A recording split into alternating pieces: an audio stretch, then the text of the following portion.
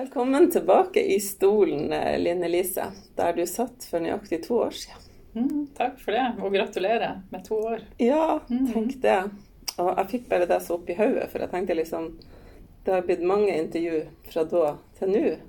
Men podcasten lever, og jeg har jo tatt kontakt med noen av de jeg har intervjuet før også. Og det er jo så artig, for livet skjer jo for alle.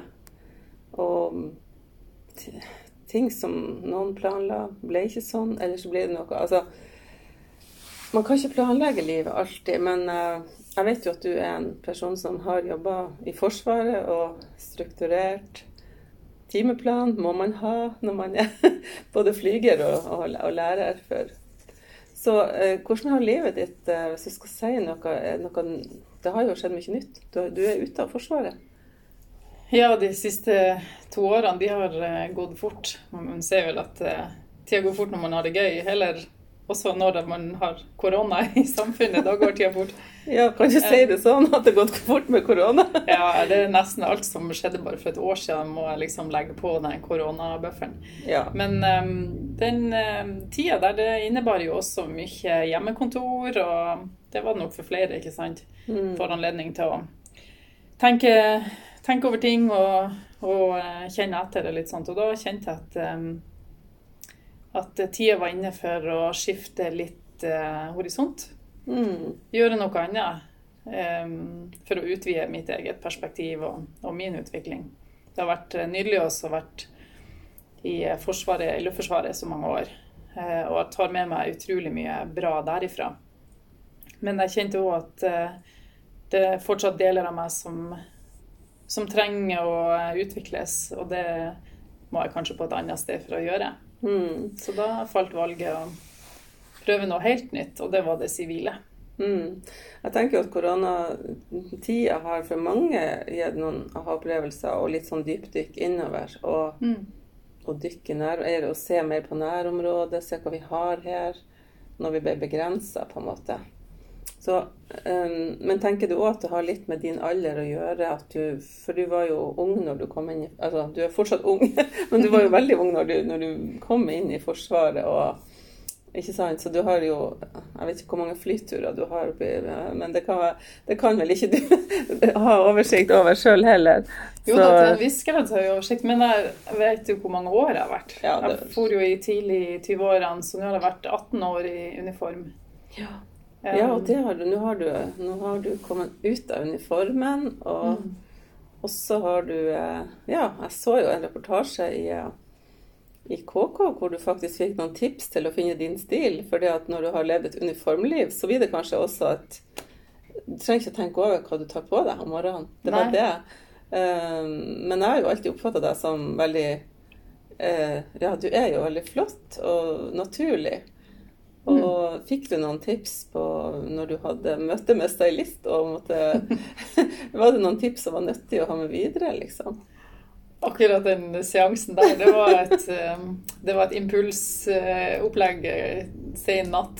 Jeg synes det var morsomt, for jeg var ikke klar over det.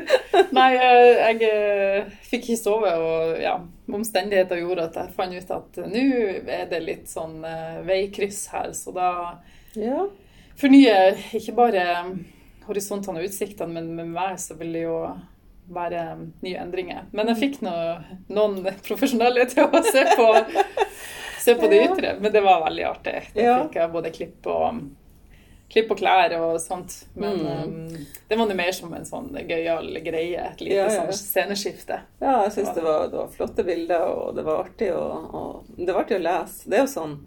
Det er jo sånn, alle kan plukke noe fra tips og andre får, så det er jo det som er meningen med de der sakene. Men jeg vet nå, fra sist jeg satt her med deg, så har jeg sett at du skriver veldig, veldig godt.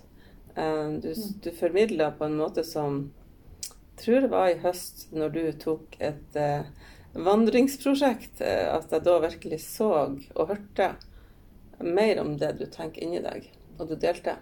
Så tenkte jeg liksom, for at jeg blir veldig fascinert av ord. Men ikke bare av ord, men hvordan de formidles, og hva det er som du... For det er ganske... Jeg tenker at det visste jeg jo at det bor mye inni deg, men det er interessant, for det du deler er å inspirere, og tror jeg liksom, jeg følte i hvert fall det var mye som, både noe som ikke traff meg, som jeg kjente igjen, og så noe som var nytt, som traff lenger inn enn bare på overflat. Det er veldig hyggelig at du sier det. Og det var kanskje litt det også som gjorde at jeg valgte å gå ut av Luftforsvaret, fordi at den delen av meg har ikke fått komme til uttrykk gjennom prosedyrer og regler og struktur. Når jeg sluttet, så begynte jeg med å ta meg 6 måneder fri. Ja, en skikkelig overgangspause. Ja. Og hørtes deilig ut. Ja, det var økonomisk var jo ikke det akkurat planlagt, så det var en øvelse i prioriteringer. Men jeg valgte da å ta meg godt med fri for å riste løs litt på det som bor i meg, og så begynte jeg med det gå-prosjektet. Og da gikk jeg fra leiligheten min på Majorstua, jeg bodde på Majorstua i den tiden, og så gikk jeg nordover til Trondheim. Og det tok meg akkurat en måned. Og så gjorde jeg det alene, jeg møtte jo noen mennesker underveis, men jeg hadde lyst til å gjøre det alene. For det første så tror jeg det er sunt å finne noe egentid som man mestrer. Det er en ting, og det andre er at jeg trives veldig godt i mitt eget selskap. Ja. Men da får jeg også tida til å lande ordentlig, hvis jeg kan si det sånn. Og får tida til å tenke, og noe av det jeg ønsker å formidle da. Så jeg valgte å ha den ene Instagram-kontoen som heter Gaffel og Gaffateip. Ja, det synes jeg var utrolig artig navn, så ble jeg nysgjerrig, Gaffel og Gaffateip. Men jeg vet at Gaffateip er det som fikser alt i livet. Men gaffelen, hva er gaffelen? Jo, det kom liksom frem til slutt, og jeg postet også på Facebook da. Men Gaffateipen, det var liksom å finne de tingene som må holde ting sammen. Ikke sant? Ja, hvis det ikke funker med noe, så funker det med gaffateip, og så fester man med det. Det var Gaffateipen. Gaffelen, det er at på engelsk så sier man, når man står i et veikryss med veldig mange valg, så kalles det a fork in the road. Ja, ikke sant. Ja, og jeg sto ved fork in the road fordi at når jeg gikk ut av det som har vært min retning i 18 år, og har formet meg veldig mye, og har vært veldig sånn rammebetingelser, så sto jeg nå plutselig uten noen ramme, og hadde alle muligheter åpen. Ja. Så det var en fork in the road. Og da slo det meg at det har vi egentlig hele tiden. Det likte jeg. Ja. Fordi at vi har anledning til å ta noen valg, eller forholde oss til hvordan vi møter ting, eller så egentlig så er jeg konstant i en fork in the road, fordi at hvert øyeblikk innebærer uendelige muligheter, hvis jeg velger å se det sånn. Ja, det der synes jeg det resonerer veldig, for jeg tenker liksom, det er jo sikkert også for at jeg har jobbet mye med selvutvikling og møtt folk som har tatt nye valg, og som på en måte, uansett om man står i alskens greier, så har man også et valg. For noen år tilbake så ville ikke jeg trodd at det var mulig, men det er det jo. Og det er veldig fascinerende, for at når du tør å slippe taket i disse rammene, så skjer det jo noen ting. Alle de der, og så endrer du jo selvfølgelig de ytre betingelsene. Du var ikke bare heldig med været heller, og du gikk mye, men jeg tenker sånn i møte med naturen, tror du, Line-Lise, at man da kommer lettere i kontakt med sjela si? Altså, livsoppgave, hvorfor er man her? Jeg vet ikke om svaret ligger der, for jeg tror svaret ligger i en selv, den dagen man er moden til å se det. Men i møte med natur så er i hvert fall min erfaring at det gir rom for kontemplasjon eller ettertanke, for det er så stille, og natur dømmer ikke. Det har jeg helt ifra jeg var bittelita, så har jeg alltid vært tiltrekt mot natur, og spesielt mot dyr, og den gang hest og hund, og det er for så vidt ennå. Men det var fordi at det var ubetinget.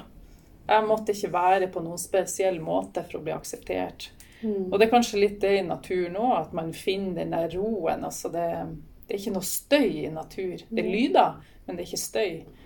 Og det er altså for det er ikke helt stille i naturen heller, for det er masse lyder i stillheten, hvis man kan si det sånn. Og det er alltid fra vind som bruser, trærne som Det er rasling og brusing og sildring og lyden av dine egne føtter mot jorda. Det er masse lyder og naturopplevelser, men den støyen som jeg opplever når jeg er ute og går, det er mine egne tanker. Ja. Og det er vel kanskje det som er mest skummelt ofte med stillhet, det at man møter seg selv. Ja, og det er mange mennesker da, som de renner unna den der stillheten, for de vil ikke konfronteres med altså de tør ikke kjenne etter. For det er så mye der som de har rent ifra på det hamsterhjulet. Ja. Og det er fortsatt veldig mange på hamsterhjulet, og også unge mennesker, veldig unge mennesker. Og det er jo så stort press, og jeg tror det er litt av utfordringen i samfunnet faktisk, at man bare går. Eller renner. Ja, eller å akkumulere, det er vel det som er, for hvis man ikke har, hvis man føler at man ikke har overskudd eller kapasitet til å stå i det som er, det er da min erfaring er at man begynner å flykte fra det. Ja. Så kan man jo tenke at alle turer eller noe sånt er en flukt ifra et eller annet, men det kan også være en flukt inn i for å møte. Og hvert møte med natur for meg, det er også et møte med meg selv. Og jeg vet at når jeg går ut der, så kommer jeg også til å møte både behag og ubehag i det som er.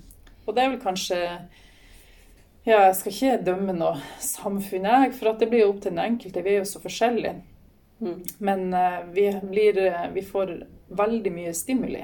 Vi blir møtt med mye krav og forventninger. Vi får stimuli, inntrykk gjennom både lyd og lys, men også mye reklame og alt som skal ha oppmerksomheten vår hele tiden. Ja, det er nesten sånn. Av og til så synes jeg virkelig at jeg savner sånn som det var før da, for at jeg merker selv, jeg er egentlig veldig glad i å lese bøker, men nå har jeg 3 bøker som jeg begynner på, og det er akkurat som jeg driver og bærer de mellom loftet og stua, og jeg har soverom oppe, og så nå skal jeg få lest, og nå skal jeg få lest. Og så tenker jeg blir så irritert på meg selv, hvorfor får jeg ikke lest? Jo, for det er noe annet hele tiden, som jeg tillater å bruke tid på. Så jeg ikke må, men så blir det liksom, lese bok etterpå. Og da står du i den gaffelen. Da står jeg. Og da står du i mulighetene, og så er det jo litt sånn hvordan valg man velger å ta der og da. Jeg er ferdig å flytte bøker masse. Det går ikke alene om det der. Neida, og jeg bruker alt for mye tid på sosiale medier og flykte fra mine ting på en måte. Det som slår meg ofte, det er jo at det begrenser hva jeg har plass til i hodet mitt. Ja. Så skriving, eller det å få ned ting, eller gå ut i natur og bare gå, være i bevegelse, det er min måte å renske ut litt og gi rom for andre ting. For det er en gang sånn at skal du ha plass til noe nytt, og kanskje det du gjerne vil ha og ønske i livet ditt, så må du kvitte deg med noe. Det er litt som et klesskap. Altså, må rydde i klesskapet, rett og slett det indre klesskapet, kanskje. Ja, og ut med noe gammel. Det var det som var KK-seansen min. Det var at jeg gikk inn i det fysiske klesskapet mitt, og så jeg på 18 år så har jeg samlet opp mange klær som jeg aldri har fått brukt opp, fordi at jeg har gått i uniform. Og jeg skjønte at de klærne som jeg hadde for 15-18 år siden, de er utdatert. Det kan ikke jeg ta vare på lenger. Men hvem er jeg nå?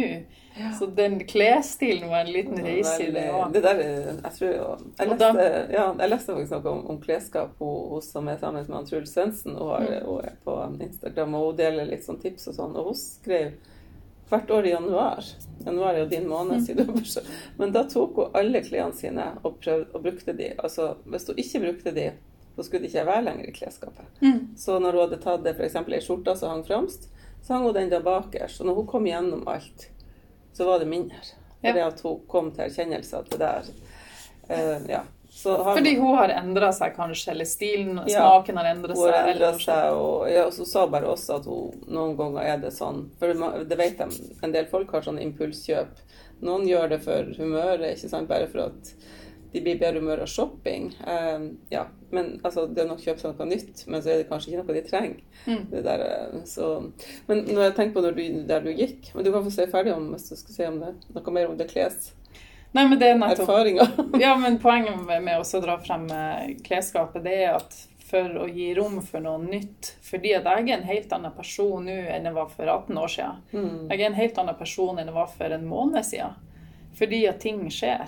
Det konstant utvikling. Det det eneste som helt sikkert. Og fordi at noe utdateres, så må man gå inn og rydde litt i det for å gi rom for det som ligger i fremtid, som hører til. Og det vet vi ikke ennå hva men når vi akkumulerer ting, og det skapet blir veldig fullt, så blir det uoversiktlig, kanskje overveldende. Og det å få tatt ut gammelt reell eller utdaterte ting, og så må man jobbe gjennom det kanskje. For har man en følelse til det, eller en samlingsverdi eller noe sånt, men også gi rom for nye ting, for at man en ny person om en måned, om et år. Ja, og det å rydde jo også noe som jeg synes fascinerende, fordi at man frigjør jo energi. Både med å se på det om det en ting eller et plagg eller hva, og så ta en avgjørelse, ikke bare la de være støkk der hos deg, eller hos meg. For det har lett for å bli masse ting og tang, og så de gangene jeg klarer å komme i gang med rydding, og sånn, det kjennes så lett ut. Altså, det kjennes en letthetsfølelse. Og pay it gjerne forward, altså, for det jo noen som kan trenge noe. Loppemarked, bruktbutikker, gi bort til Fretex eller noe. Det alltid noen som kan gjenbruke noe, og så noe rett og slett søppel.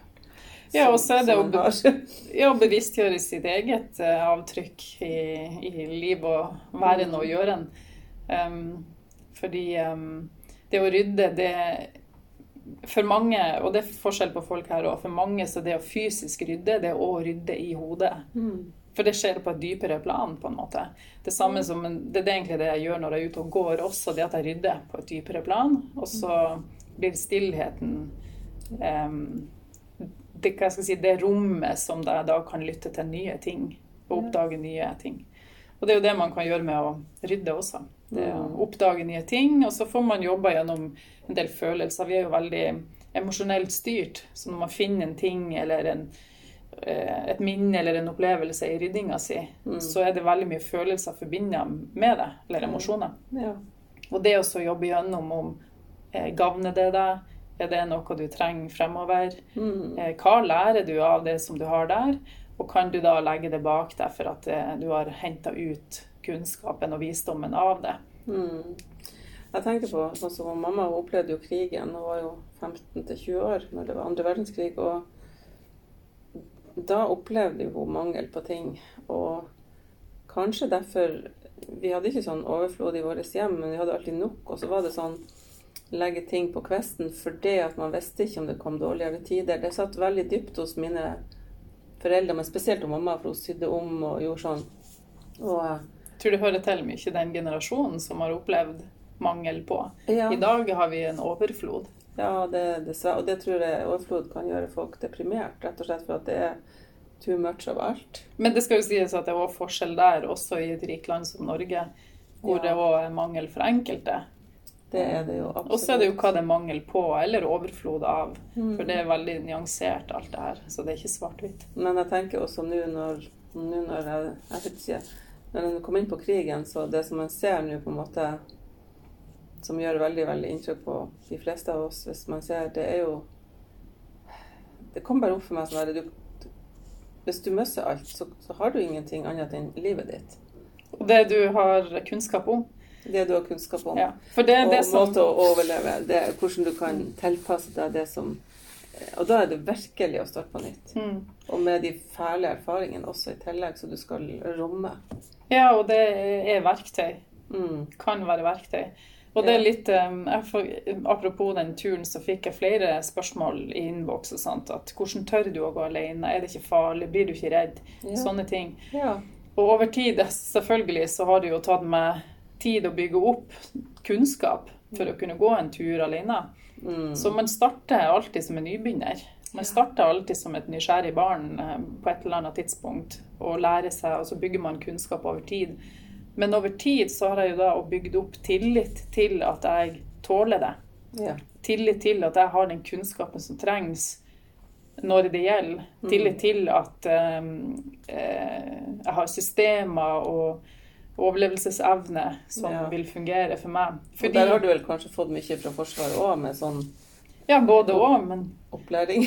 Ja, en ting liksom å lære meg å tenne bål og alt sånt, men det som det tøffeste på tur, det det mentale. I det tankene begynner å bli negative, eller minner kommer opp som man ikke var forberedt på skulle komme, som bringer med seg et ubehag og sånt. Men så det handler jo om tillit til selve, altså tillit til seg selv. Selvtillit, vil jo mange si. Og basert på kunnskap. Og det jo mye i det her livet som vi må gjøre det også, fordi at vi kan ikke regissere verden til å ikke gjøre noe mot en selv. Altså, jeg kan ikke instruere verden til å ikke gjøre noe mot meg. Nei. Noe som sårer deg, og altså, som kommer Men jeg må ha tillit til at jeg tåler når det kommer.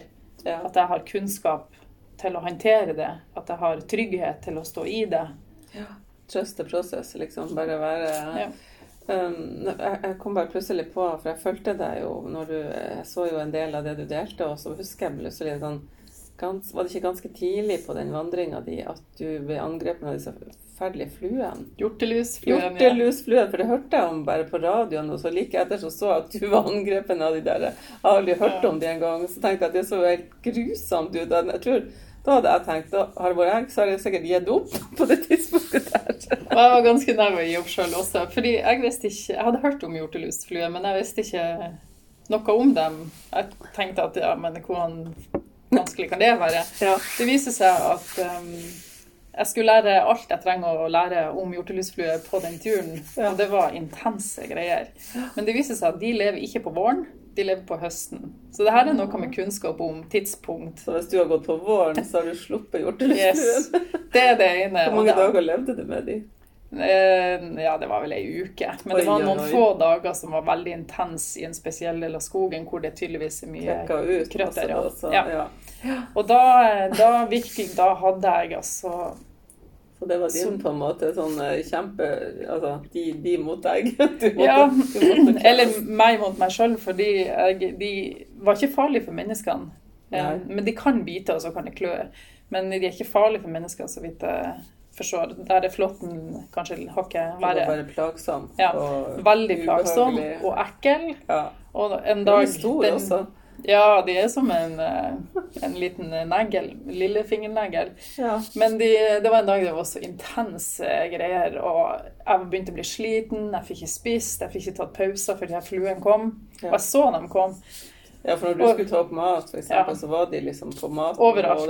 Og der du gapet, så var de nærmest i ansiktet. Og... De kom overalt. Og det er sånn jeg lot dem jage meg opp. Jeg ble oppjaget for at tanken begynte å gå, og så begynte jeg å springe fortere fysisk, for at jeg skulle springe unna dem. Det går for øvrig ikke, de flyr fort. Og inn på en DNT-hytte, jeg måtte leie meg inn, og det kostet skjorta av venstrearmen da. Men da vrengte jeg klærne mine, jeg fant så mange på innsida av klærne, jeg kjente dem i hårbunnen, og det er nær panikk. Nær... Ja, det kan jeg godt forstå, altså. Jeg vet ikke hvordan jeg...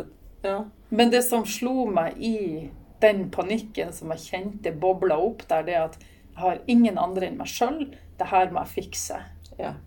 Og da slår den inn. Så kom den veldig tydelig fra den. Og da er det sånn, ok, hva gjør jeg nå? Jo, ding, ding, ding, løse det slik, ut med dem, grei håret. Jeg måtte ta kontroll over min egen kropp. Men da måtte du hvile da på den hytta og få... Ja, da sov jeg ganske greit den natta. For det var bare en natt du søkte lyd da, for å komme deg i... Fortsette turen da. Ja, jeg hadde ikke råd til mer, for det var så dyrt å leie hele hytten i koronaen. Ja, men du måtte leie hele hytta. Ja, sant. Det holder ikke bare... Men det var da. Ja. Men da lærte jeg mye om selvregulering. Så hjortelusflua var en veldig viktig læremester. Så du kan egentlig takke hjortelusflua? Jeg er veldig takknemlig for hjortelusflua nå. Nå, ja, men ikke da. Men da, det var learning the hard way, altså. Men det betyr vel egentlig at uansett hvem av oss legger ut på en ferd, vi vet ikke hva vi møter på den turen, og det vi møter, det vi må erfare, at vi må vi må fikse det. Vi må fikse hvordan vi håndterer det vi møter. Håndtere det. Ja, jeg var jo nylig oppe i Finnmark, og jeg har jo ikke vært på vidda før, og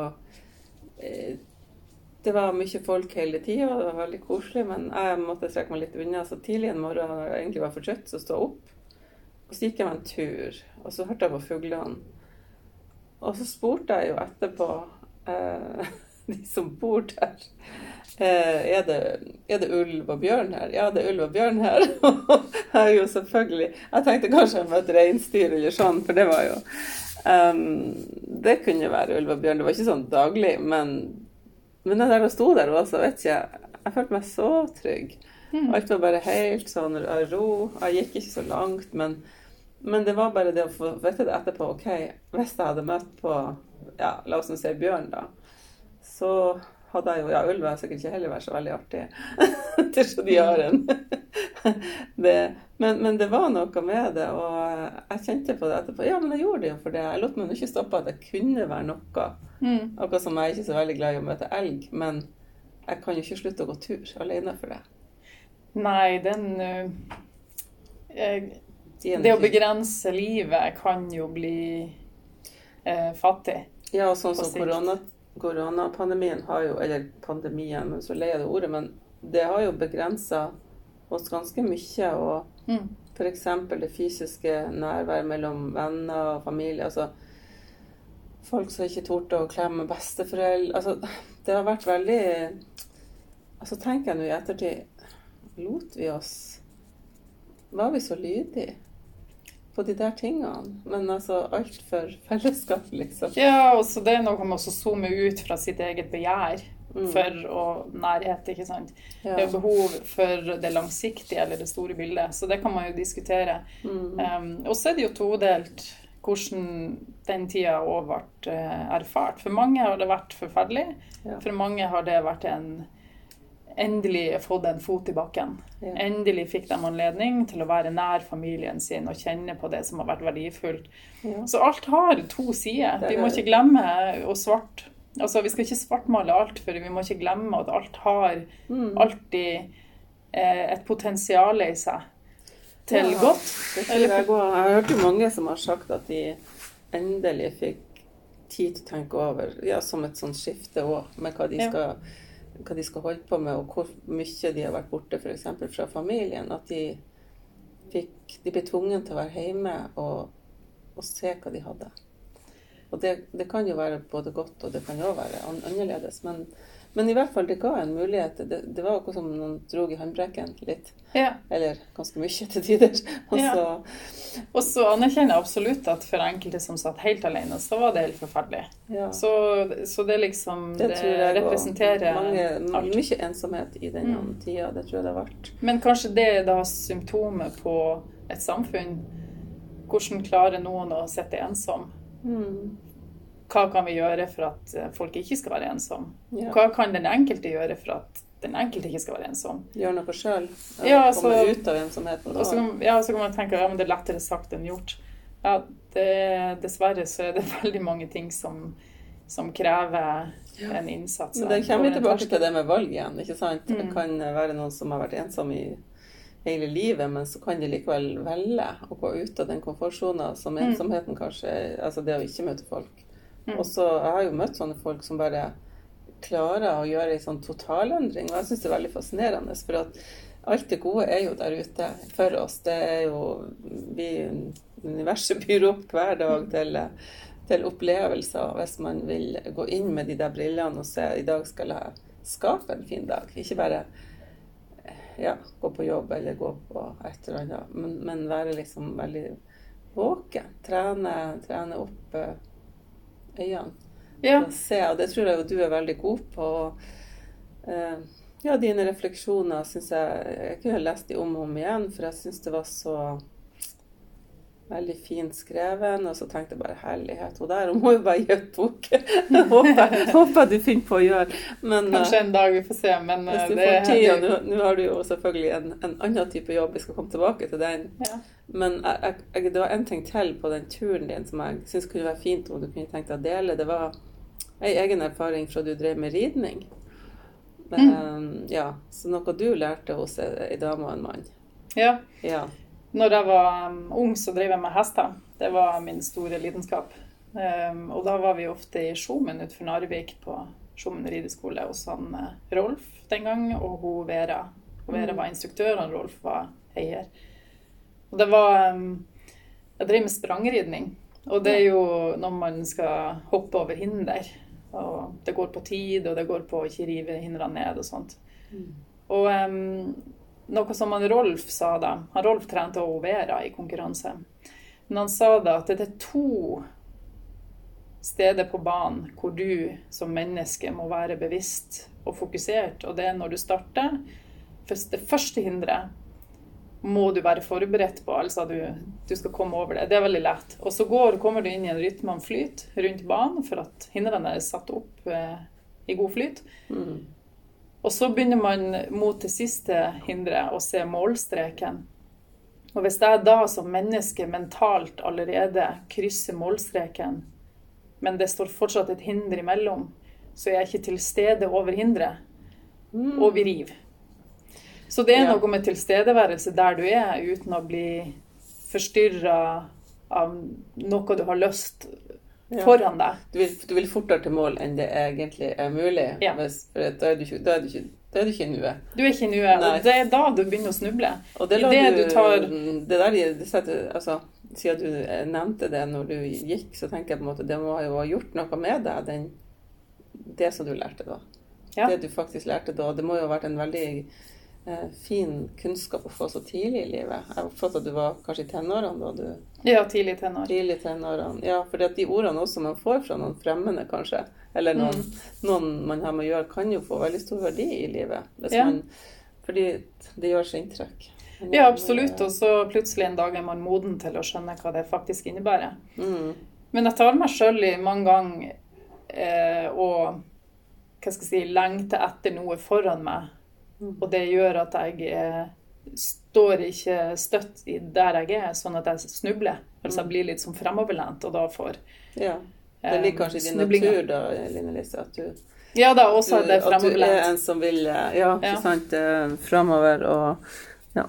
Nei, Så da går det å ta meg selv i å være til stede. Og det er min natur. Selvfølgelig er ikke det sånn for alle. Det er det ikke.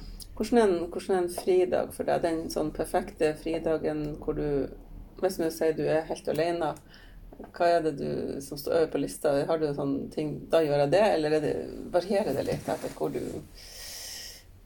er, for å si det sånn? Det har det jo litt å si selvfølgelig, men hvis du nå bare har en fri lørdag, hva er det du liker å gjøre da? Vanskelig spørsmål. Det er et veldig vanskelig spørsmål, for min frihet går ikke på dager, det går på tilstand. Så sannsynligvis en fridag, så sitter jeg allerede mentalt og prøver å forberede den dagen foran, for at jeg hviler ikke i det vi driver med her i det samfunnet. Nei. Så min frihet ligger i tankens kraft enn en ting, fordi å ta ting så det kommer. Det er en frihet, og ikke la meg bevege for mye, hverken på godt eller vondt, over det som skjer. Men hvis jeg virkelig skal komme i tilfredshet, som for meg er nærliggende med fri dager, eller det er det man søker etter, da må jeg ut. Det er da jeg kommer ut til natur, eller ut sammen med dyr, eller det her er ubetinget, for at da er jeg mer i balanse, hvis jeg kan si det sånn. Men da er jeg tilfreds. Lykkefølelse er ikke noe jeg jakter. Lykkefølelse, det er en rus. Tilfredshet, den er stabil. Og det er den jeg søker. Og så topper man liksom det cherry on top, eller hva skal jeg si, sprinklene på kaka, er lykkefølelsen. Og den er flott, den. Men når jeg kan sitte og være til stede og nyte og ikke være... Det er ikke noe bevegelse i meg når jeg har ro. Ja, den roen, jeg tenker på den, er det mange som søker og ikke alltid finner. Altså, jeg går jo også veldig mye tur og bruker noe å dele fra tur, bare sånn, om det er et bilde eller noen ord sånn. Og det er flere som har sagt liksom, ja, du er så flink å gjøre det der. Ja, men så sa jeg, det er ikke noe vanskelig å gjøre det der. For jeg har opphevet dørstokkmila, hun ikke der. Uansett vær, egentlig. Selvfølgelig litt artigere i fint vær, men det kan være veldig fascinerende i dårlig vær. Da blir det litt sånn survive, finne en plass med ly, finne en plass som det du kan oppleve og kjenne på altså kroppen, liksom, at elementene bare, du og da kan man jo føle seg på en måte alene, men ikke alene. Altså på en sånn veldig god måte. Ja. Og det synes jeg alltid som en sånn frisk dusj, det sånn styrkende, og om det nå en vind, eller om det regn, eller snøfokk, eller det jo litt sånn der, jeg tror vi trenger det, litt sånn brødsing, vær og vind. Men jeg var jo, altså jeg vokste opp i en sånn turglad familie som, når jeg begynte å bli sånn 13-14 år, så ville jeg hjemme og skrive dikt og høre på musikk. Jeg var sånn turhater en stund, fordi at det var så mye tur.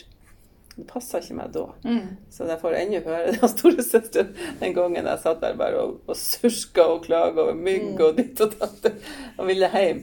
Men så at jeg ble sånn, det jo noe jeg har blitt kanskje bare mer og mer, alltid kanskje vært det, men det noe man blir tvungen i noe, sant? Så blir det sånn overdose en stund. Ja, for det alltid sin tid, og hvis man ikke klarer eller moden for det, så blir det helt feil. Det vil man kjenne helt fysisk i kroppen, at det her ikke riktig. Ja, en tenåring trenger jo å få være alene, og det fikk jeg jo også være. Men jeg bare husker spesielt det var sånn en tur, for alt var egentlig, jeg har sett bilder av det, idyll, bål med vannet, fisking, matbokser med masse godt oppi kaffe, og jeg drakk ikke kaffe da, men altså var den der sure det jo litt sånn så symbolsk, vet du, for jeg var glad i familien min, veldig, jeg bare ville ikke ha vært alene hjemme, så jeg fikk spille høy musikk. Men det jo litt interessant, fordi at det jo det som man retter fokus mot, det setter man egentlig et forstørrelsesglass på. Så hvis du da, som tenåring, setter fokus mot at du ikke var alene, eller du var tvungen, eller noe sånt, da var det som fikk fokuset ditt. Og ikke idyllen, så du ser i etterkant. Ja, på bildet. Ja, så det noe sant. Med... Ja, forstørrelsesglass interessant. Det kan man virkelig... Og det noe med også... hva skal jeg si? Jeg stoler sjelden på tankene mine. Og du gjør ikke det, du går dem i grunner dem litt, eller hva skal jeg si, du lyser litt på dem og ser hva som... Ja, fordi... At du ikke bare blir impulsiv, liksom. Ja, nettopp, og spesielt når man har en dårlig dag, eller litt muggen, eller nedfor, eller... For alle har vi det. Og da de dagene, da må jeg passe meg for tankene mine, for at det blir forstørrelsesglasset. Og det tar mye plass. Så da må jeg ned i... Jeg bruker jo meditasjon da, eller en øvelse hvor jeg må kjenne etter. For kroppen har et annet type minne enn tankene. Tankene, det bølgene på overflata på havet, ikke sant? Det bare støy. Det bruser og børser, og så får det veldig mye oppmerksomhet for at det bråker. Men de påvirker jo følelsene. Absolutt, ja. Men det derfor jeg ikke stoler på dem. For hvor kommer de ifra? Ja. Og du har jo, det snakket vi jo om i den forrige podcasten, om at du har jo vært blant annet i India, og du har hatt opplevelser før hvor du har gjort andre ting som du virkelig har lært mye om deg selv. Og du med det med yoga. Jeg vet ikke om du fortsatt får tid til å gjøre yoga i din hverdag nå, men du kan det i hvert fall. Meditasjon og yoga jo... Jeg bruker å tenke at det jo to forskjellige ting, men det henger litt i hopen egentlig også, med sånn levemåte. Ja, og så det mange varianter av både meditasjon og yoga, for meditasjon det ikke nødvendigvis å sitte med beina i kors og tenke på en ting eller lage en lyd eller noe sånt. Heller ikke yoga. Yoga betyr ikke nødvendigvis å stå på en matte og tøye. Nei. For yoga det handler litt om hvordan man lever livet. Ja. Det med langsomhet og pust, jeg synes det fascinerer veldig, for at man kjenner at det faktisk kroppen elsker det. Ja. Få de som mellomrommene, rett og slett. Ja. Det husker jeg Veis og sa det med å skape mellomrom, uansett hvor travelt det om så bare når du på do, vær litt lenger på do. Det noen som har for eksempel små unger og masse travelhet. Og det mellomrommet vi lever livet, mellom de høydepunktene vi har, mellom lykkefølelsen, og det der jobben legges. Og det interessant at du sier kropp, fordi at det kroppen vår, og så ofte tankene kanskje et resultat av noe man går og bærer på i kropp. Ja, det var fin En sånn øvelse som... Jeg er fascinert av det du sier nå, for det der, ja. Men jeg tror vi trenger alle å tenke litt mer over, for vi tenker jo, jeg vet ikke hvor mange tanker vi tenker per dag, men det er jo enormt masse. Enormt mange, og hvor kommer de ifra fra et sted? Og så er det jo noen som går i loop, som surrer rundt der år etter år. Og kanskje blir forstørret, fordi at de får mye mikrofontid på den scenen kalt hodet. Ja, det var sant. Men det er en sånn triks som jeg av og til bruker for å ha nevrologisk forståelse. Det er når man har dårlige dager, og senest i går var jeg ute og kjørte, det var et møkkaføre, det var en dårlig sikt, og jeg syntes det var helt forferdelig å kjøre bil. Men da er det en nevrologisk øvelse hvor man smiler, uansett hvor falskt det føles ut. Men så lenge musklene er dratt i et smil, så begynner nervesystemet å funke. Så jeg bruker kroppen til å manipulere tanken.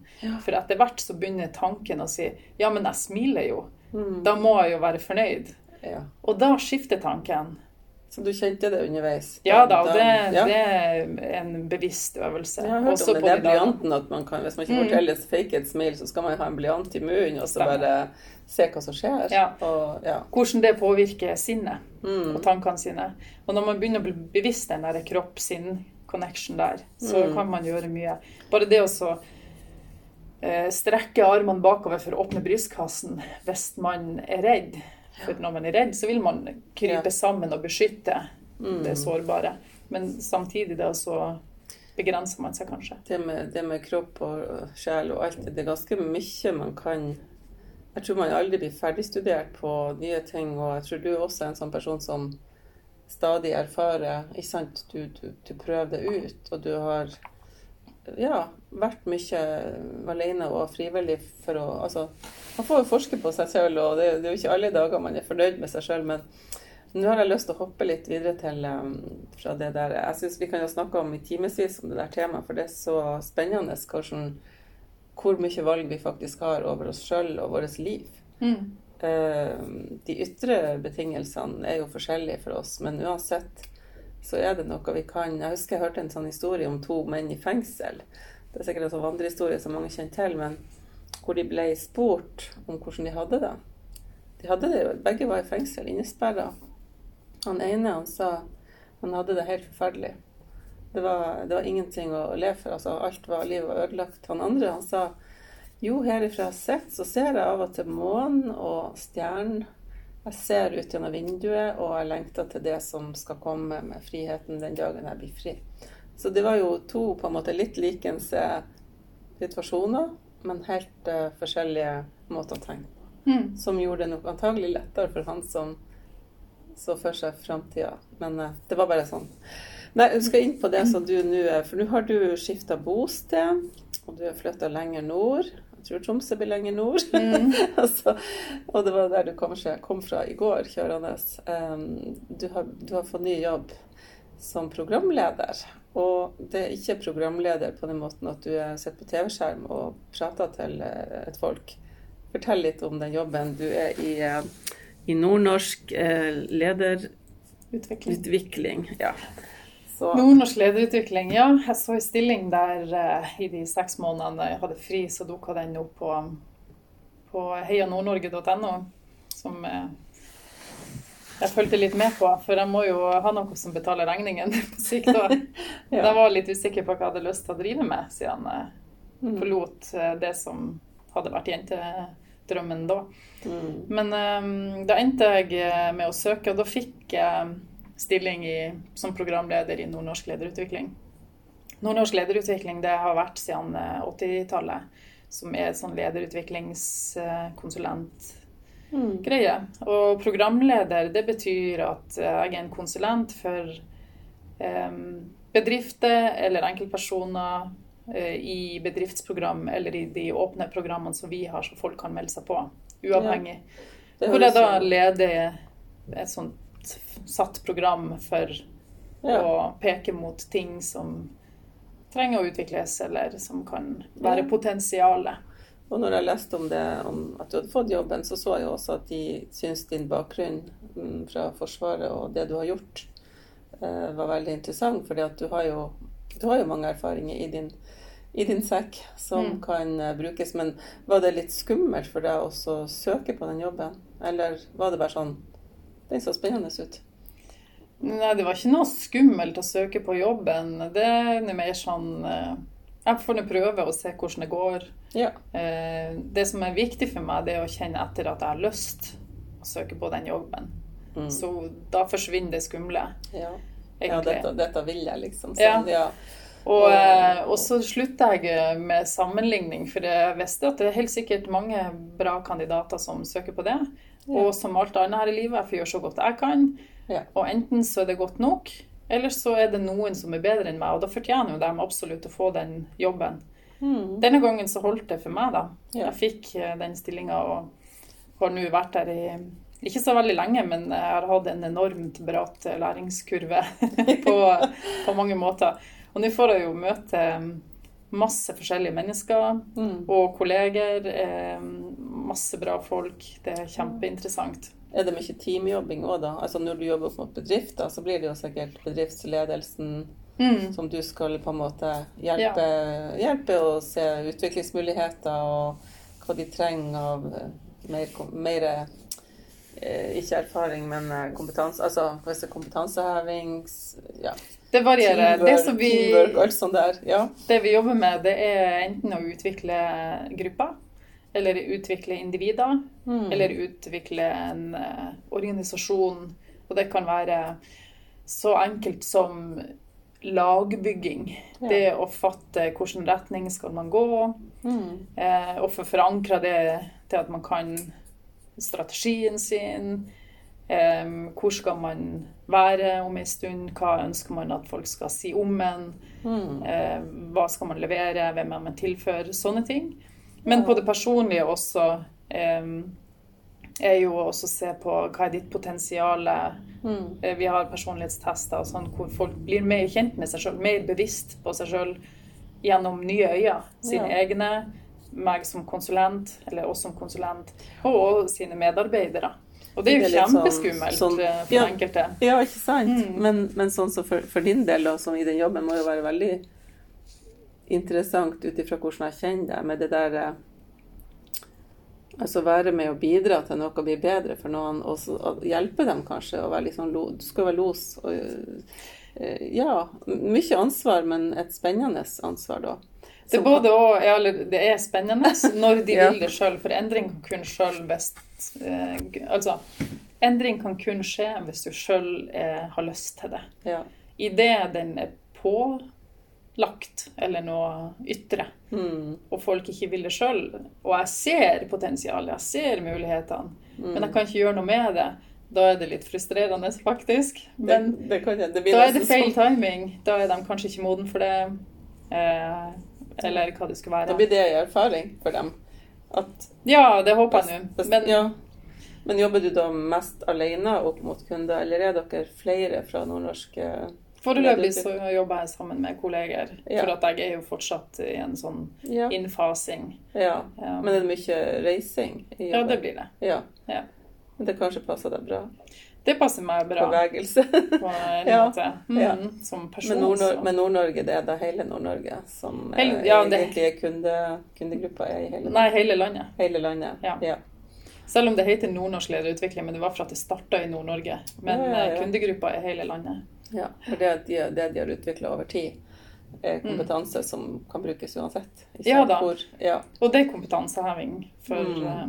Men får du da tid til får du fritid nå da? Har du tid til det andre du liker å gjøre?